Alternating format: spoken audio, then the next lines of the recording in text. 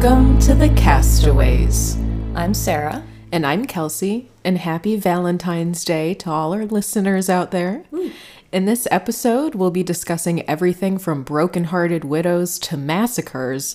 But before we dive in, I wanted to start off the episode with something a little bit more lighthearted. Mm-hmm. So Sarah, happy Galentine's Day. Okay. Oh, it's a card. It is. It says Happy Galentine's Day. You're my chosen one. It's a UFO Abducting a kid. Oh, I'll post a photo of this. I'm glad you like it.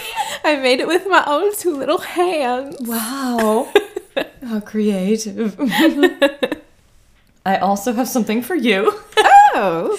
I saw this today and thought about our episode last week where we discussed aliens for the first time. So the card is very fitting. It is.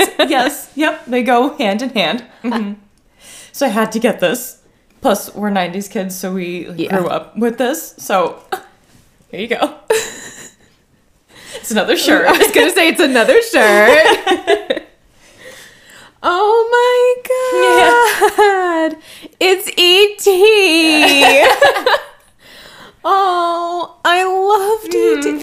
Thanks. It's very cute. It is very cute. Oh, thank you. Mm-hmm. Any treat yourself plans for Valentine's Day this year, Kels? Yeah. If you count treat yourself as the good old devil's lettuce, some ice cream, and many episodes of Arrested Development. Marry me. That show is responsible for my fairly embarrassing crush on Will Arnett. So, they're not magic trick Michael. No. They're not one singular magic trick. They're not magic tricks, Michael. They're illusions. How about you? Any V-Day plans with you and Aubie? It's on a Tuesday this year. Yeah. And I work at the university and at the float center. It's sensory deprivation float tanks, but Wingardium Leviosa. You know? Anyways, I'm out from 9 a.m. till like almost 9 p.m. that day. Yeah, I hate Tuesdays. So maybe I'll just like make us a nice dinner the night before on Monday because I'm out at 4 that day. Yeah. Have our celebration that day. Oh, I got a cute Valentine's Day flash tattoo from my good friend Jazzy. It's a little ghosty boy and one of those like vintage heart-shaped little cards. Yeah. And he's saying, "Be my boo." I love it. It is very cute. Yeah. She also just posted this ghost face flash where he's on the phone. And I just need it. I need it. I love Scream. Yeah. Yeah, Skeet Ulrich, though. Hello. Yeah. Hey, hi. How you doing? What's your favorite scary movie? Oh, Halloween, 1978. Classic. The OG.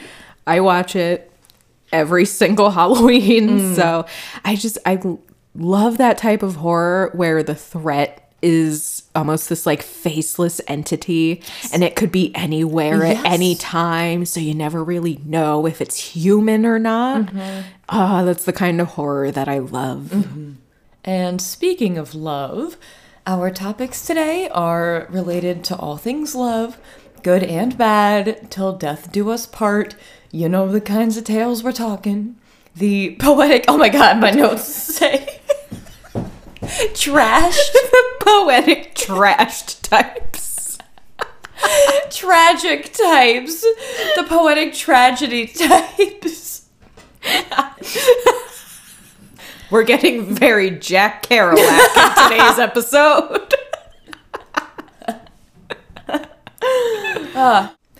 The poetic tragedy types from oldstyletales.com, they say, Romance has always had a dark side. Something sinister, possessive, even fatal lurks behind the desire to attract and be attracted. For centuries, something spiritual, even supernatural, has been suspected in the ways of lovers in the night. Shakespeare called lovemaking the beast with two backs. In many ages, the lust of man for one woman has been blamed on witchcraft. The French refer to the sleep that follows intercourse as le petit mort, the little death. There is a night side to our amours, a dark, animalistic release that takes place when we are alone with our love, drenched with shadows and candlelight. There's something primitive about romance that returns us to our less civilized forms, and for some of us, this is one of the few moments that we can sense our relationship to infinity and the realm of spirits.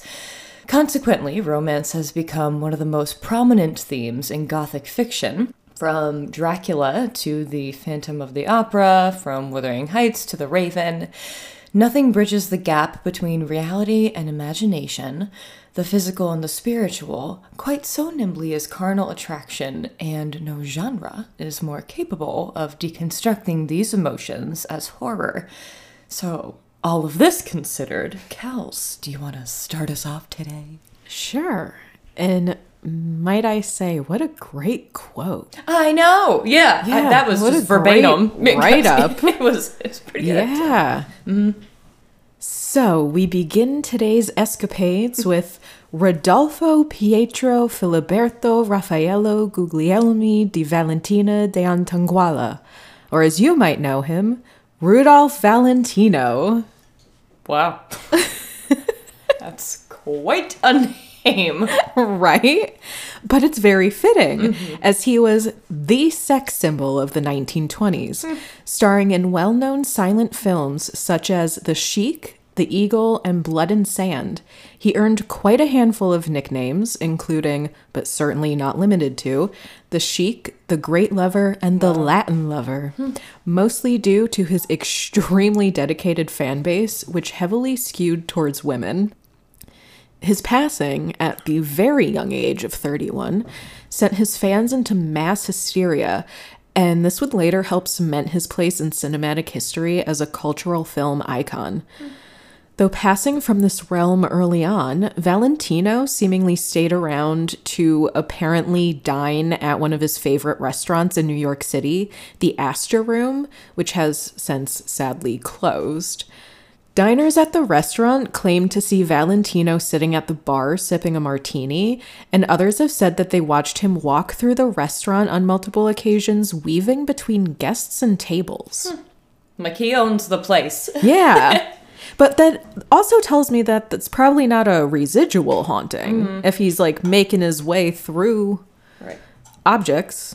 Now that it's closed, do you think his ghost is still there? Like... If you could have a drink with a ghost of a departed actor, who would you choose?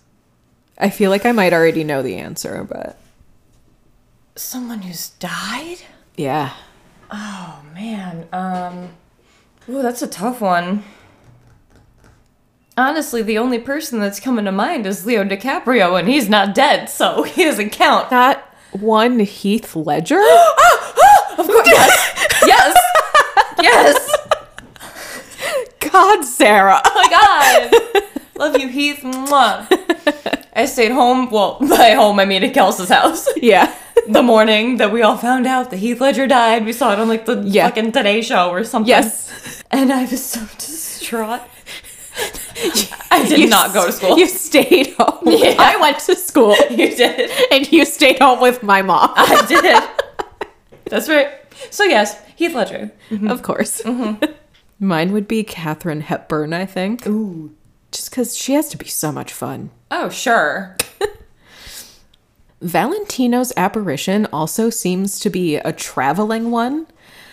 Since he's seen throughout Los Angeles, too, caretakers of Valentino's Hollywood home, which actually had a west view of Cielo Drive where the Polanski Tate estate sat, started having experiences almost immediately after the actor's death. The claims, which continued until the house was razed in 2006, are pretty wide-ranging.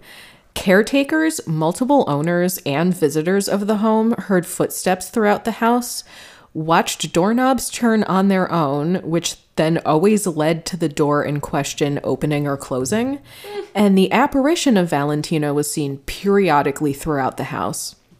Valentino's also seen in various other places throughout LA, including on the land his horse stables once stood, in numerous restaurants such as the Musso and Frank Grill.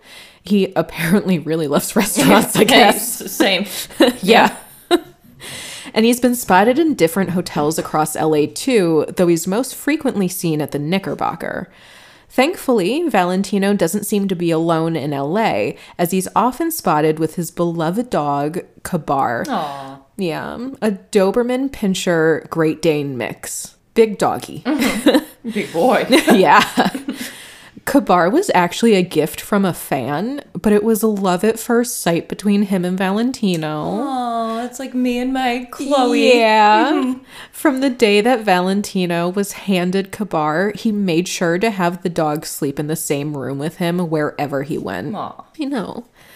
Unfortunately, Valentino didn't take Kabar on his trip to New York in July of 1926, and he ended up passing away before the two could be reunited. Oh. Valentino's brother, who was dog-sitting Kabar during the trip, said that around the time that Valentino had died, Kabar let out a series of mournful howls, loud enough that dogs in the neighborhood soon started howling too. It wasn't known yet that Valentino had passed, but Kabar somehow already knew that his human was gone. Oh, that's sad. I know. His howling lasted into the night, scaring one woman so badly that as she drove by the house, she fainted and almost drove off the road. Wow. Yeah. Valentino's brother said that Kabar remained restless, eventually running away from home. The family didn't see the dog for months, but he did return about half a year later. Unfortunately, Kabar was starving and his paws were shredded raw almost to the bone. Oh my god. I know. Though a vet was called, Kabar refused to eat and he eventually passed away in January. Oh. He was buried in the Los Angeles Pet Park in Calabasas. Though Kabar left this mortal coil almost 100 years ago, his apparition is still seen walking throughout the cemetery. People who visit his grave have said that they've heard barking. Some have claimed to feel something rubbing against their leg. Oh. I know. And one person has said that while paying their respects to Kabar, they felt something lick their hand. Oh. I know. Cute. That's so sweet. Oh. Aside from the cemetery, Kabar is regularly seen walking the grounds outside of Valentino's old Hollywood home, mostly in the springtime. A group of spiritualists perform at the home during a party on May 6th, 1948, on what would have been Valentino's 53rd birthday. Both the mediums and party guests swore that at one part during the seance, they saw the spectral image of a dog leap through a closed window. I've certainly seen, heard, and felt my cat Mittens for a few years after he died, but do you have any experiences with passed on pets? Mitzi. My little Mitzi toes. Actually, no. All of my childhood pets are, almost all of them are still alive. That's true. Billy Joe, the black cat. A girl named after Billy Joe from Green Day, of course. Of course. Is like 23. Yeah. The other ones are still here too. I had a rabbit, Sassy, who passed on. She was so cute. A little white rabbit, but I don't think I've had any experiences with her. She was a cute little gal. Yeah. Mm-hmm. Sassy. Mm-hmm. So for my first story, I'm just going to read straight from the website because it's a nice write-up yet again. And this is from notebookofghosts.com. It's actually 2 ghost stories, but they're both kind of short. So the article starts off with a Poe quote. Then I'll just go right into my tales of love. Ooh.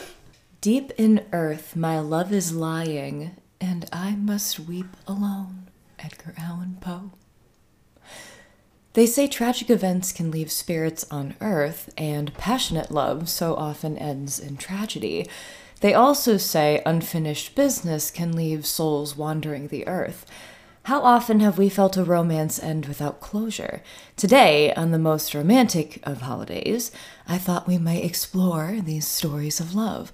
Love so passionate it leaves a heartbroken, supernatural stain on earth. I just like the word supernatural stain. Good descriptor.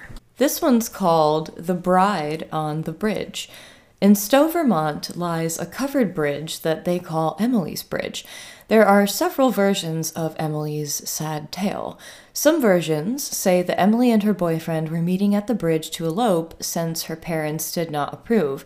He never came, and she hung herself from a rafter. Another version says Emily was left at the wedding altar. She hopped on a carriage to find her love. When she reached the bridge, one of the horses was startled and she died in an accident. Some versions say that she was killed by a runaway horse on her way to the wedding. Whatever way you put it, Emily reached a tragic fate. Visitors to the bridge have reported scratch marks on their cars and their bodies, strange noises like footsteps, ropes tightening, and a girl screaming. If you park your car on the bridge, you might hear banging on the car or her body's feet dragging on the car's roof, and that's terrifying. That is the creepiest thing. Yeah, I hate that. No, I don't like that at all. For my second spooky short story today, spooky shorts, because it'll scare the pants right off you. Ha! Ha! We're riffing off of our last episode on the Bermuda Triangle, but this time it's a deathly love triangle. Ooh. The Castillo de San Marcos in St. Augustine, Florida, is the oldest masonry fort in the United States. The site itself is dripping with paranormal activity, but today we focus on an affair that led to murder.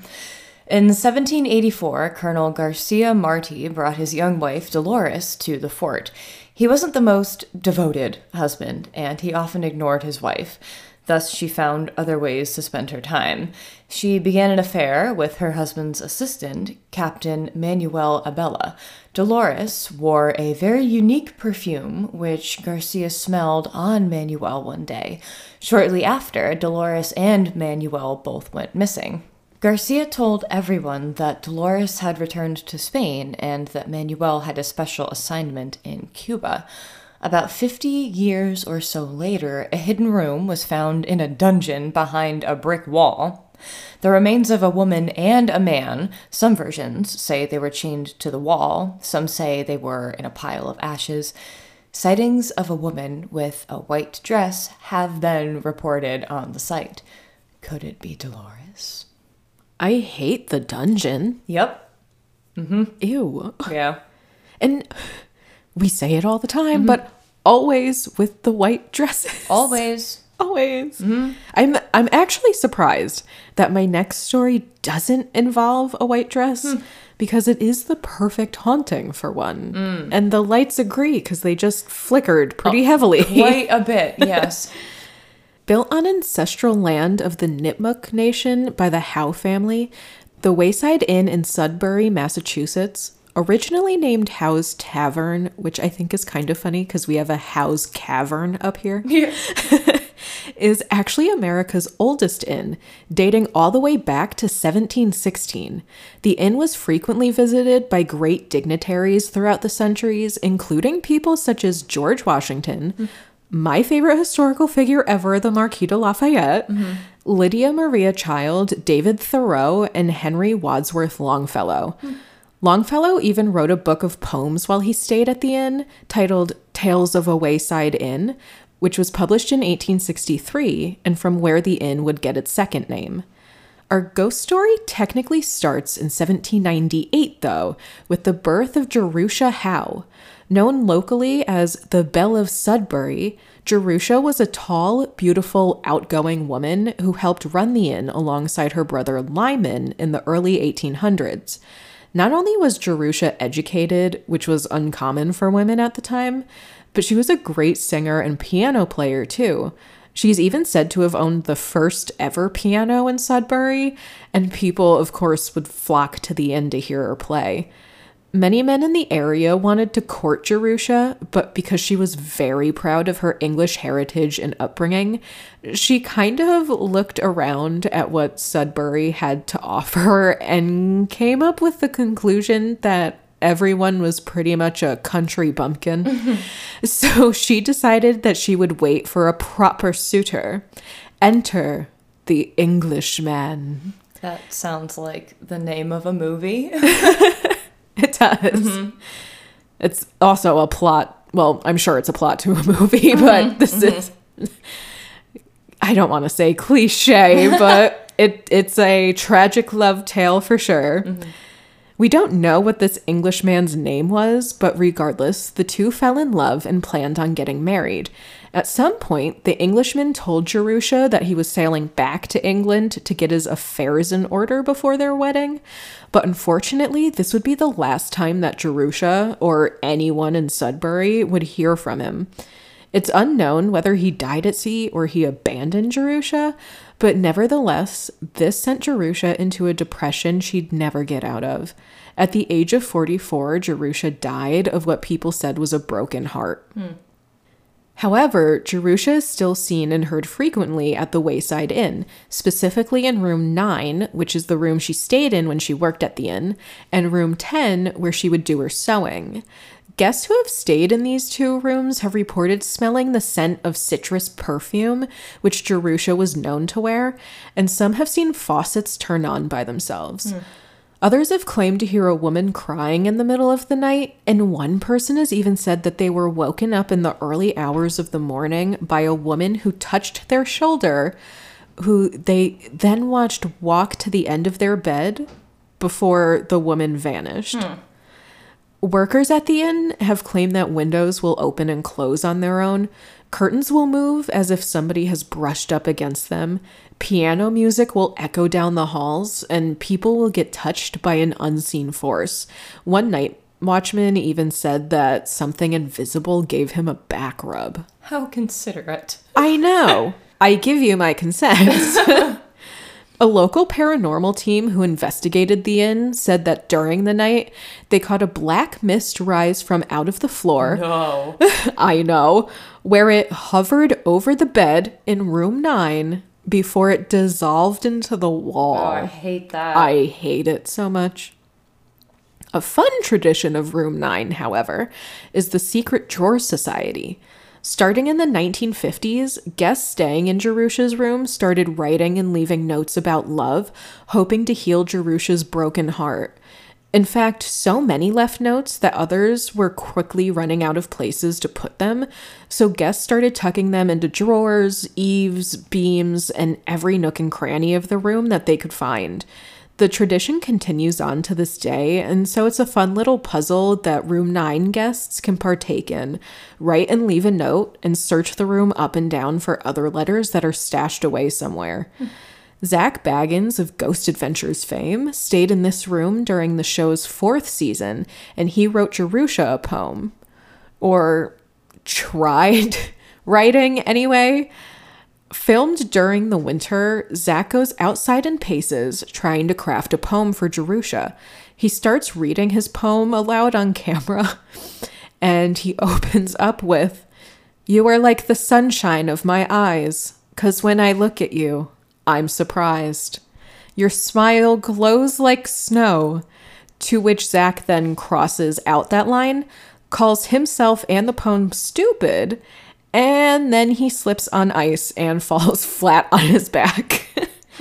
I don't think he ever finished the poem. So, while most of the Secret Drawer Society notes are written by people on their honeymoon or celebrating an anniversary, a good number of them also describe supernatural occurrences too. It's estimated by the innkeeper that out of the 4,000 notes the inn currently has, about 10% of them describe paranormal activity. Zach even said that he left a note too, but the workers at the inn removed it for safekeeping before anyone could find it themselves. My favorite note, though, has to be this one written by an unnamed occupant of room 9. Yes, the ghost was here for us. Either that, or they have some heavy-duty plumbing issues. Plumbing issues? Oh, we gotta remember to drip my sinks tonight. Oh, yeah. Audie's in Chicago, so Kels and I are having a slumber party. You know, new tattoos, pillow fights, matching PJs. Just kidding. But it's so cold here. It's in freezing. Upstate New York tonight. Legitimately. The wind chill's going to be negative 35. Never fear, though, because all next week is going to be in the mid and high 40s. So, tropical, baby. Yes, it is. So if you hear, like, glass rattling or the house shaking, Yeah. it's very, very windy. Yeah. Yeah. It's an older house, too. It's beautiful, but probably, like, I don't know, like late 1800s. I feel like there's a lot of houses in Troy that were built around that time. Yeah. But, man, when it's windy here, it just rattles. Yeah. And, like, you can feel the houses shift. Mm-hmm. And, oof, I don't like it. You can really feel it in my bedroom, and it freaks me out every time. And speaking of the 1800s, born in 1842, Marguerite O'Donnell was one of 12 children born to an Irish and French immigrant family. That was almost going to be my name. Marguerite. Really? Yeah. Oh, that's funny. Yeah. Marguerite Allange. That's my great aunt. Oh. Great aunt. Hello, great aunt. Great aunt. No, great aunt. Hello, great aunt. Anywho. Marguerite was described as a French beauty, and she married young, at the age of 18, to a man named Octave Sauve. Wow. Coolest name ever. He eventually left to go fight in the Civil War, but when he returned home, Marguerite noticed quite a change in her husband. Octave was no longer the young, vibrant man she once knew. Instead, he had returned a broken and cruel man. Oh. Yeah. Unable to spend too much time around him for fear of being mistreated, Marguerite soon went to work as a chorus girl at the French Opera House on Bourbon Street, where she lied about her age to get in, saying she was in her early 20s when she was really 33. Wow. Just such an old lady. The audacity of her to age. I mean, positively ancient. Yeah. In 1878, the yellow fever epidemic swept through New Orleans, and maybe, unfortunately, because he didn't sound like that great of a guy, but it took Octave with it. Now on her own, Marguerite still continued to work at the opera house, but gossip soon started swirling throughout the town, with people rudely calling her an aging showgirl who was hanging on too long. Oh my god. I know. That's so mean. Brutal. So ageist of them. I know. However, at the turn of the century, Marguerite became the paramour of a rich and very elderly man who ended up dying 3 months into their affair. Wow. Inheriting $10,000 from him, which would equate to about $353,000 in today's rate, adjusting for inflation, Marguerite opened up Les Camélias, a pastry shop right around the corner from the opera house. The shop was incredibly successful, and Marguerite soon had to hire another pastry chef to help out at the shop. She settled on the handsome 21-year-old Carlos Alfaro. Not long after starting his new job, Carlos started an affair with Marguerite. And then started another affair on top of that, too, with a 21-year-old street worker named Lisette Leboeuf. The pair set up a love nest on St. Anne Street, only a few blocks away from the pastry shop. Sadly, Marguerite eventually realized that Carlos had another woman in his life, and she tracked the pair back to their apartment one night, where she ended up walking in on them in bed. Overcome with grief and despair, Marguerite went home and shot herself. In a note that she left police, she swore that her spirit would seek revenge. Oof. I know. Only a few days after Marguerite took her own life, multiple people on Bourbon Street claimed to see quite an eerie sight. The visage of Marguerite, only instead of being painted up in her showgirl charm, Marguerite's eyes glowed red, her face was gray, sunken, and drawn, and her long hair was dragging on the ground behind her in a scraggly mess. That's terrifying. It is, yeah. Witnesses watched as Marguerite walked down Bourbon Street, where she turned right on Toulouse, then made a left on Royal Street, and passed behind the cathedral before turning on to St. Anne. Even more people, this time the residents of the building that Carlos and Lisette had a room in, saw the ghost of Marguerite walk into the building and up the stairs. No one saw her walk back down. The next morning, Carlos and Lisette were found dead in their room. Someone had turned up the gas on their small stove, and they perished during the night. Wow. I know. Residents of New Orleans were sure that Marguerite's spirit had gotten her revenge, yet the sightings didn't stop there. For the next decade, her ghost was seen so frequently, always walking the same path, that local newspapers wrote articles about it, and she was soon dubbed the Witch of the French Quarter. Eventually, someone else moved into the apartment that Carlos and Lisette had shared, yet the hauntings didn't stop. While making a fire one night, the new tenant found a letter wedged between the mantel and the chimney, and they were quite surprised by the contents when they read through it. Addressed to Carlos, the letter was written by Marguerite, begging to be taken back. The tenant threw the letter into the fire for some reason, which is like rule number 1, don't burn anything that is attached to the supernatural. But as he did so, the ghost of Marguerite almost immediately appeared in his room. She shrieked and hollered, trying in vain to save the letter from burning. The unnamed tenant would go on to tell a local newspaper. As the letter turned to ash, Marguerite let out one final scream before vanishing. To this day, people claim to see her ghostly silhouette walking along the same path on Bourbon Street, and others claim that she still haunts the apartment, where she becomes particularly restless should another young, pretty woman stay in the room. If a ghost getting revenge on their former lover isn't weird enough for you, though, perhaps this bit of the story is. The French Opera House burned down in the early morning of December 4th, 1919, hours before the rehearsal for Carmen, an opera about a fiery-eyed performer caught in a love triangle that ends in her violent death, was slated to begin. Wow. That's insane. Yeah.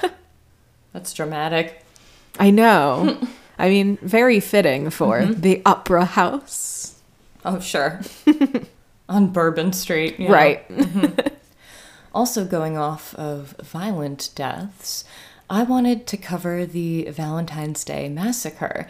This story also is full of drama and tragedy. I mean, we're talking mobsters, guns, people posing as police, and obviously a literal massacre. Right. So from CBSNews.com, and this is written by Adam Harrington, this is Chicago hauntings, cursed bricks, noises, and poltergeists follow the never-prosecuted St. Valentine's Day Massacre. Throughout Prohibition in the 1920s, there were many beer and alcohol wars between rival gangs and organized criminals. Many of the men in charge of the gangs never ended up being persecuted by federal authorities because they did away with each other. That's one way to do it. Yep, sure is. It all came to a head in Chicago's Lincoln Park neighborhood in the morning of February 14th, 1929. As Troy Taylor's historical essay, Blood, Roses, and Valentines recalls, the events that led up to the massacre started in 1924 with murder of gang leader Dion O'Banion, who was the chief competition to Chicago outfit leader Johnny Torrio in the bootleg liquor business. O'Banion controlled the north side operation, Torrio the south. After a brewery acquisition deal between the two men went bad, Torrio ordered a hit on O'Banion. The North Side gang vowed revenge, and a 5-year war between the two gangs began. Torrio himself was later shot and seriously wounded. While he would survive his wounds and live to the age of 75, he decided to give up control of the outfit to none other than Al Capone. Ah, Capone. Capone's gang went on to take out O'Banion ally Jaime Weiss, leaving the Northside bootleg operation in the hands of George Bugs Moran, a bitter enemy of Capone's, whom he wanted nothing more than to take out, Taylor recounted. Early in 1929, Moran and a henchman killed Pasqualiano Lolordo, a Capone associate, and Capone decided to have Moran done away with once and for all, Taylor also recounted. Capone arranged to have someone contact Moran and tell him a special shipment of bootleg whiskey from Canada would be shipped to a garage that Moran owned at 2122 North Clark Street. When a group of Moran's associates arrived at the garage, 4 Capone associates stormed in, 2 of them in civilian clothes, and 2 of them posing as police officers conducting a raid and even arriving in a Chicago police car. They lined up 6 members of Moran's gang against the north wall of the garage: Adam Heyer, Frank and Pete Gusenberg, John May, Al Weinshank, and Albert Kachilek, alias James Clark. Also made to line up was a 7th unaffiliated man named Reinhard Schwimmer, a 29-year-old optometrist who apparently just loved hanging out with gangsters. The assailants took out machine guns from their overcoats and opened fire, according to the Encyclopedia of Chicago. But Moran himself was not present and thus survived, and Capone was in Florida at the time, and law enforcement could never actually link him to the crime, the encyclopedia also said. No one was ever actually tried in the killings. It's amazing what you could get away with back then. Oh my gosh, I know. Jeez. Mm-hmm. Tony Jabelski of Chicago Hauntings Ghost Tours notes that the men who were shot dead in the garage were not found for about 3 hours after the shooting. You would think the machine guns would have made a lot of noise, and people in the neighborhood must have heard it, which they did. But that decoy police car suggested to neighbors that the police were there, and the whole situation was under control, as did a little stunt after the massacre. The 2 men, dressed as police officers, handcuffed their accomplices who had arrived in civilian clothes and threw them in the back of that police car. The police car sped off with lights and sirens on, and everyone was fooled. Very smart. It really is. It is. Mm-hmm. It was all because of a dog that the victims were finally found 3 hours later. John May, the mechanic for Moran's gang and a former safecracker, had brought his German shepherd named Highball to the garage that morning. Highball was not harmed at all, thank God, having been tied to a truck toward the back of the garage. The woman who lived in the apartment building heard the dog barking and wondered why no one was comforting the poor pup. But she was afraid to go into the garage herself, so she got a male neighbor and they entered together. One can only imagine the horror that they saw when they entered the garage. Yeah. The man ran out screaming that there were dead people everywhere. Oh my God. The garage where the massacre happened, which was marked SMC Cartage Company, was demolished in 1967. A Chicago Housing Authority seniors development now occupies the land. When the garage came down, the bricks from the building became collector's items, Zabelski said. This was especially the case if they had blood on them or bullet holes in them. But then a lot of stories started coming out that people were experiencing weird things after they got the bricks. Some reported that they were being haunted. Some were getting in terrible accidents or just getting horrific diseases. Some people started to think that the bricks were cursed. I would say so. Yeah, it sounds like it.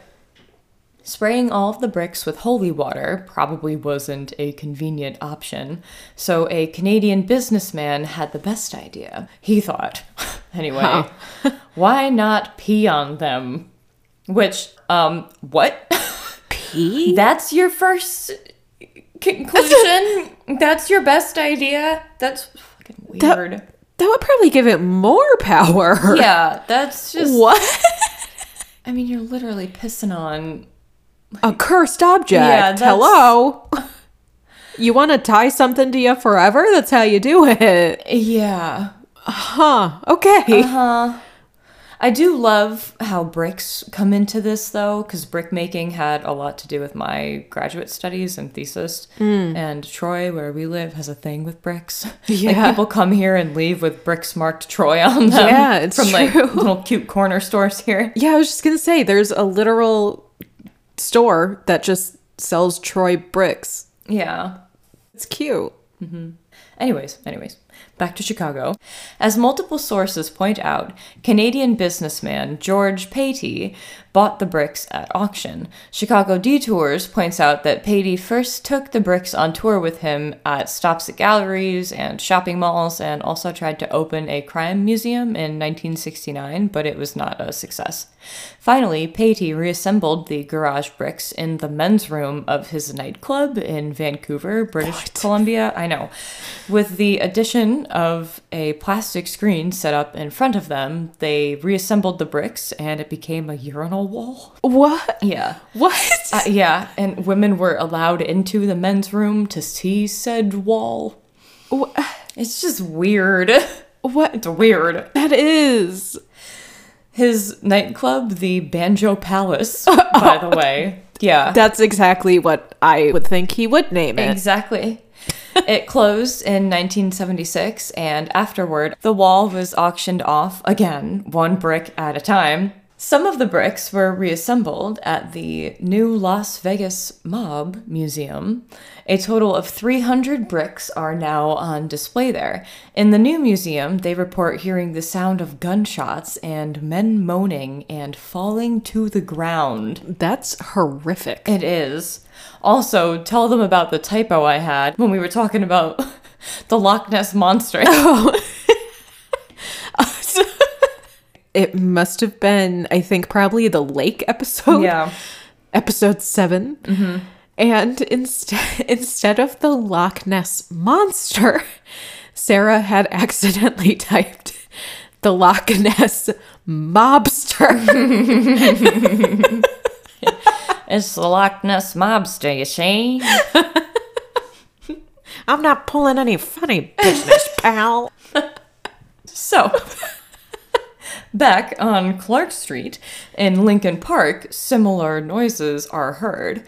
There are also reports that dogs tend to react going by the warehouse site, possibly picking up on the energy of that German Shepherd that was found after the massacre. Or, you know, the ghost. Sure, yeah. In old images from the massacre site, you'll see the neighboring 4-story gray stone at 2120 North Clark Street, with its ornate architecture and distinctive entryway columns. That building is still there, and Shabelsky reports the owner has told him that there's a lot of poltergeist activity that takes place inside. Things flying off counters and falling off shelves.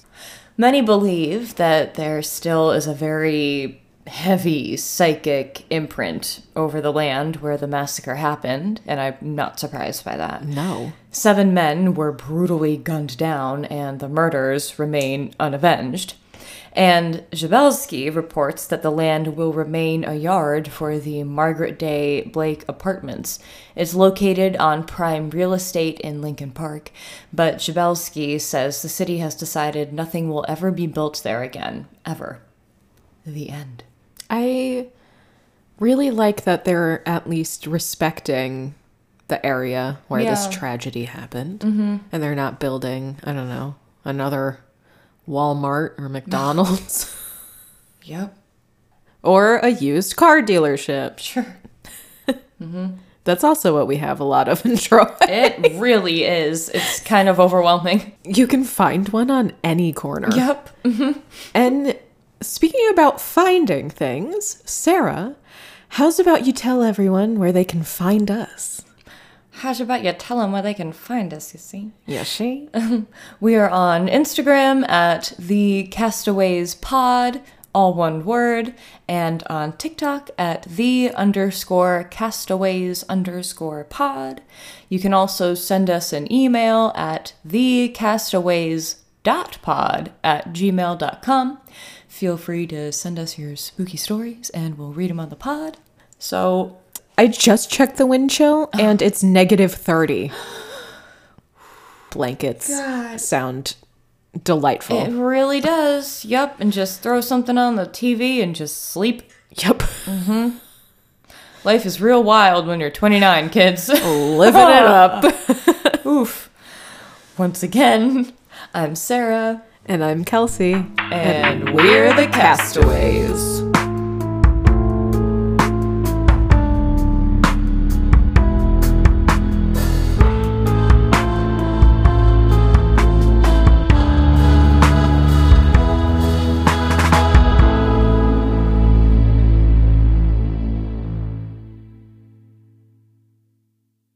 I mean, Skeet Ulrich, come on. Oh, hello. Wait, Skeet Ulrich. Did you hear that? I did. And the thing is, I didn't question it. Yeah, Skeet. Oh, Skeet.